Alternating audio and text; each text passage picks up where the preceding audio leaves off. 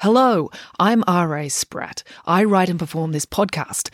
If you'd like to support the show, I'm a children's author, so you can buy a book by me, or you can buy me a coffee by going to buymeacoffee.com/storiesrasprat. It's an easy way to make a small thank you gift to the show so I can keep kicking this can down the road.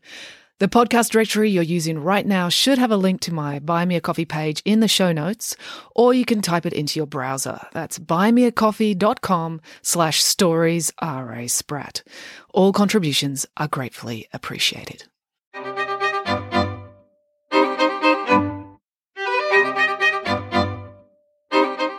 Hello and welcome to Bedtime Stories with me, R.A. Spratt.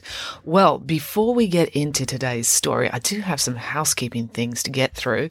First of all, thank you to all the people who've donated to the podcast through the Buy Me a Coffee page. It's a huge help, and I love getting the little messages from all of you from around Australia and around the world. It's just been really lovely getting them over the holiday period, so thank you very much. Second thing to deal with, back in episode 71, a listener emailed me and reminded me about this. I said that I would be doing a live storytelling show in Sydney, Australia. That didn't happen. As you know, it's been a crazy year. The theatre basically fell through at the last minute. So I was really disappointed. No one was more disappointed than me. But I took the deposit that they returned to me and I immediately spent it on another deposit for a different theatre for next year. So I am determined for that show to go ahead next year. So next December 2022, hopefully I will be doing a live storytelling show then. All right. The third thing, I should tell you when my books are coming out because people ask about it all the time. Friday Barnes 10, the new Friday Barnes book, is going to come out on February the 1st. That's the one where it's mainly set in Norway and it's going to be exciting. There'll be polar bears and snowmobile chases. It's going to be pretty cool. I'm excited about that. So it's only just over a month away now. And Shockingly Good Stories, obviously Shockingly Good Stories 1 has already come out. That came out earlier this year, and it's the book based on this podcast. But it did so well that they want to do a second book. So Shockingly Good Stories 2, which I might even actually rename it and call it like Fantastically Good Stories. Or anyway, there's going to be a book based on this podcast with more stories that will come out in June 2022. Okay, so that's all the news. Now all the boring stuff's out of the way. Let's get into today's story. The Legend of Sisyphus, as told by Nanny Piggins. Derek, Samantha and Michael had just got home from school.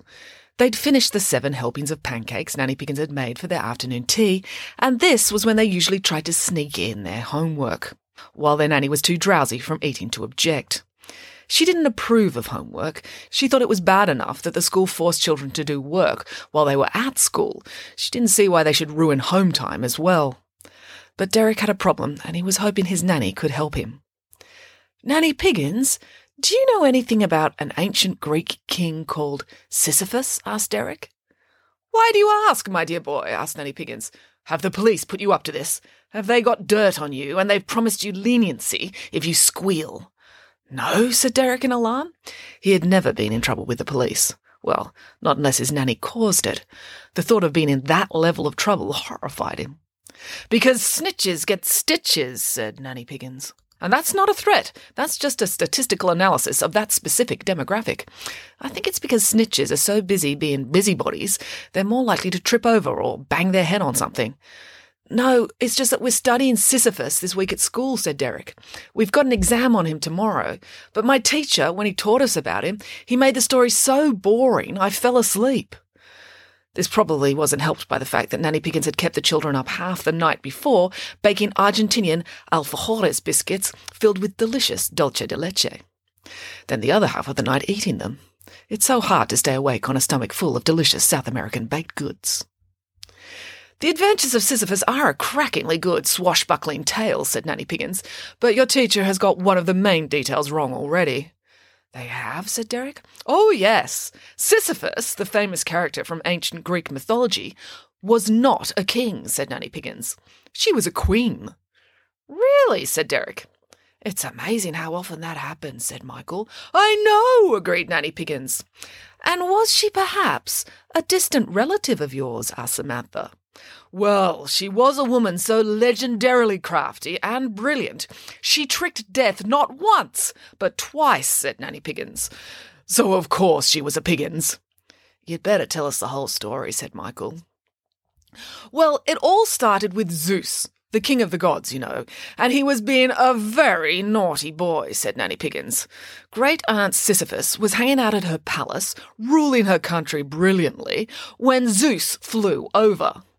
I'm not entirely sure what his means of transportation was, whether he had a flying chariot or a flying horse or a flying giraffe, or he just flew like a superhero, so you can imagine whatever you like. Can I imagine a flying wombat? Asked Michael. Please do, said Nanny Piggins. That sounds like fun. I do like a wombat. Let's all imagine that. So Zeus was flying through the sky on his wombat at breakneck pace because he just kidnapped a beautiful young woman. What? Exclaimed Samantha. I know, it's dreadful, isn't it? Said Nanny Piggins. But Zeus carried on like that all the time. This was the ancient story days, and they had very odd ideas about appropriate behaviour back then. You could tell none of these gods had ever been raised properly by a pig who knew what she was doing. You don't know what you're doing as a nanny, said Michael, and you're the best nanny in the world. True, very true, agreed Nanny Piggins. And just imagine how much better I'd be if I had training and job experience. I'd be dangerously good. I'd be like the Pied Piper of Hamelin. I'd be able to control all the children of the world with my supreme childcare techniques. So it's probably for the best that I just wing it with my natural talent. I wouldn't want the power to go to my head. Nanny Piggins chomped on an alfajores biscuit she just found down the side of the couch as she considered this. You were telling us about Sisyphus, Derek reminded her. Oh, yes. So Sisyphus sees Zeus whiz through the sky on his jet-powered wombat, said Nanny Piggins, and doesn't think much about it, until 5 minutes later, when the king from the next-door kingdom comes galloping up on his horse, all puffed and angry, saying, Hey, Sisyphus, have you seen Zeus? He just kidnapped my daughter. Sisyphus didn't give it much thought. She just had some delicious honey cookies and was about to take a nap. I told you she was really wise. The secret to being royalty is this sort of time management. Anyway, as she drifted off, she said, Oh, sure, he went that way, pointing out the direction she'd seen Zeus depart. Thanks, called the other king, as he tore off to rescue his daughter. Was he successful? Asked Samantha. At what? Asked Nanny Piggins. Rescuing his daughter, asked Samantha. Oh, yes, said Nanny Piggins. When he caught up with him, he gave Zeus a real piece of his mind, telling him that he should be ashamed of himself stealing girls and racing across the sky. Wombats don't have seatbelts, you know. It just isn't a safe or responsible way to carry on. So the king took his daughter and went home, and Zeus was left feeling very sulky. Like all people who've been caught out doing something very wrong, they don't like feeling ashamed of themselves, so they immediately convert that emotion into something more fun for them. Anger. Zeus got really angry with Sisyphus for dobbing him in. And being a god, the king of the gods in fact, Zeus was a really dangerous person to annoy. He summoned death. Now, you have to understand that back in the ancient story days, death was actually a person. When you died, you didn't just die the way people do now. This person called Death came and fetched you and took you off to the afterlife. So Zeus sent for Death and ordered him to capture Sisyphus and take her to the afterlife, said Nanny Piggins. Like when the school rings you to come and fetch us, said Michael, if we've just been sick in the teacher's waste paper bin. This had happened to Michael just the previous week after eating 3 dozen jammy dodgers, then playing a very vigorous game of handball.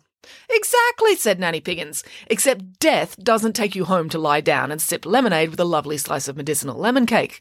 No, death takes you to the underworld. No one knows what that's like because no one has ever come back from there. But you can assume it's miserable. No TV reception, no Wi-Fi access, and absolutely no chocolate cake. Oh, my goodness! That sounds horrific! wailed Boris. Exactly, said Nanny Piggins. So good old Aunt Sisyphus was not keen to go. When death turned up on her doorstep, she was seriously reluctant. Now, Death actually got quite a bit of this. As you can imagine, if all you do all day is turn up on people's doorsteps and haul them off to the afterlife, people are not going to be happy to see you. They're going to be even more reluctant to go with you. And Death was busy, what with all the wars they were constantly having in the ancient story times, so he didn't mess about. When he turned up to lead someone away, he brought chains. He would chain their hands and drag them away. So, when Sisyphus opened her front door, Death reached forward with his chains to capture Sisyphus' wrists. But as I said earlier, Sisyphus was a legendary cunning genius. So as Death reached forward, she didn't run or plead for mercy. No, she said, "Oh, they're lovely chains you've got there. May I have a look at them?" Now, you see, no one was ever polite to Death, or asked Death about his work, or inquired about anything he did, so it was really lovely for Death to have someone take an interest. "Oh yes, they're high-carbon steel," said Death. "The absolute finest. We've got a really top-notch ironworks down in Hades. Have a look at the craftsmanship." Sisyphus reached out and took the chain in her own hands. "I see. This lock looks particularly strong," she said, trying the key in the padlock. "Excellent mechanism." "Absolutely," agreed Death. "No one can get out of that." "Really?" said Sisyphus. "Let's see if that's true." And quick as a wink, she locked the chains around Death's wrists. "Hey, what are you doing?" protested Death. "I'm going to throw you in my dungeon," said Sisyphus, "and see how you like living all eternity in misery." And that is how she tricked Death, said Nanny Piggins. "Oh, clever," said Derek. "Yes, but possibly too clever," said Nanny Piggins. "You see, with Death locked up, no one could die, which sounds like a good thing, but it did make battles and wars very confusing and difficult. And the ancient Greeks loved their wars, so it ruined it totally if no one ever won because no one ever died. As you can imagine, when Zeus found out, he was furious. He freed Death and ordered him to take Sisyphus off to the afterlife straight away. There was no getting out of it this time. "Poor Sisyphus," said Michael. "This is a horrible story," wailed Boris. "Yes, but not too horrible yet," said Nanny Piggins. "You see, Sisyphus had another brilliant idea. In the ancient story days, to pass into the afterlife, you had to cross over the river Styx on a boat. And to do that, you had to pay the boatman. So everyone who died had coins placed on their eyes during the funeral, so they could use these coins to pay the boatman. Sisyphus had a brilliant idea. She told her husband, "Don't put coins on my eyes." The husband was confused, but she urged him to take the money and buy himself something nice instead. He liked the sound of that. So she went off to the afterlife without a cent on her. When she got to the river Styx, the boatman held out his hand for payment, and Sisyphus said, "Sorry, I don't have any coins or cash. Do you take credit card?" The boatman shook his head. "Apple Pay?" asked Sisyphus. "PayPal?" The boatman shook his head more. "Do you take traveller's checks?" asked Sisyphus. "Bitcoin? How about a used bus ticket?" "I only take coins," said the boatman. "Oh dear," said Sisyphus. "My husband didn't give me any at the funeral. Gosh, I'm cross with him. I'd like to give him a piece of my mind." "I am so sick of this," said the boatman. "People coming down here expecting a free ride. How am I supposed to pay my mortgage and feed my children when so many of the dead people who come down here want to get across for nothing?" "Oh, that's outrageous," agreed Sisyphus. "I'll tell you what, if you let me go back, I'll give my husband a good telling off. I'll really tear strips off him." "You do that," urged the boatman. "Take a stand. Tell him from me it's just not good enough." So Sisyphus returned to the world, having cheated Death for a second time. "Very crafty," said Michael. "Yes, when Zeus found out about it, he practically had an aneurysm. Sisyphus knew she'd pushed her luck too far and was fully expecting to be taken off by Death once and for all. But Zeus was so angry now, he decided Death was too good for Sisyphus. He was determined to think of something worse. "Worse than death?" asked Michael. "Oh yes," said Nanny Piggins. He thought really hard and came up with the most horrible punishment he could imagine. He cursed Sisyphus so that she would have to spend all eternity pushing a really big rock up a hill. and every time she got to the top, the boulder would just roll back down and she'd have to start all over again. The children thought about this. "That sounds bad," said Derek. "But really, that was the absolute worst Zeus could think of?" "Yes," said Nanny Piggins. "It's a lot worse than it sounds. I'll explain why. You see, once Zeus's cleaner at Mount Olympus had gone on holiday. She'd taken a lovely cruise with her sister around the Caribbean. Anyway, during that week, Zeus had to do all the housework on Mount Olympus for himself. All the cooking, all the cleaning, and all the laundry. And during that week, he learned that there is nothing more miserable than doing the same meaningless task over and over again without end. And that was just 1 week. So to spend all eternity doing something like that would be unbearable. And so that was how Sisyphus was punished." "Oh, poor Sisyphus," said Samantha. "Oh, you don't have to feel sorry for her," said Nanny Piggins. "That's just where the ancient Greek story ends. The real story didn't end there. She was a Piggins after all." "Well, what really happened next?" asked Derek. "Sisyphus built a robot who looked exactly like her and really loved doing repetitive tasks, and then let the robot push the boulder up the mountain day after day," said Nanny Piggins, "while she went off to have a lovely life working as an assistant in a cake shop. She never held down any one job for long because she kept getting in trouble for eating all the cake," said Nanny Piggins. "Greeks are very good at making cakes. But she had a very happy life moving from town to town eating. The end. Time for bed." "Nanny Piggins," said Samantha, "it's only 4:30 in the afternoon." "Oh, so it is," said Nanny Piggins, glancing at her wristwatch. "Then it's time for second afternoon tea. I baked chocolate muffins. First one to the kitchen gets to stuff as many as they'd like in their mouths at once." And with that, she took off running. The end.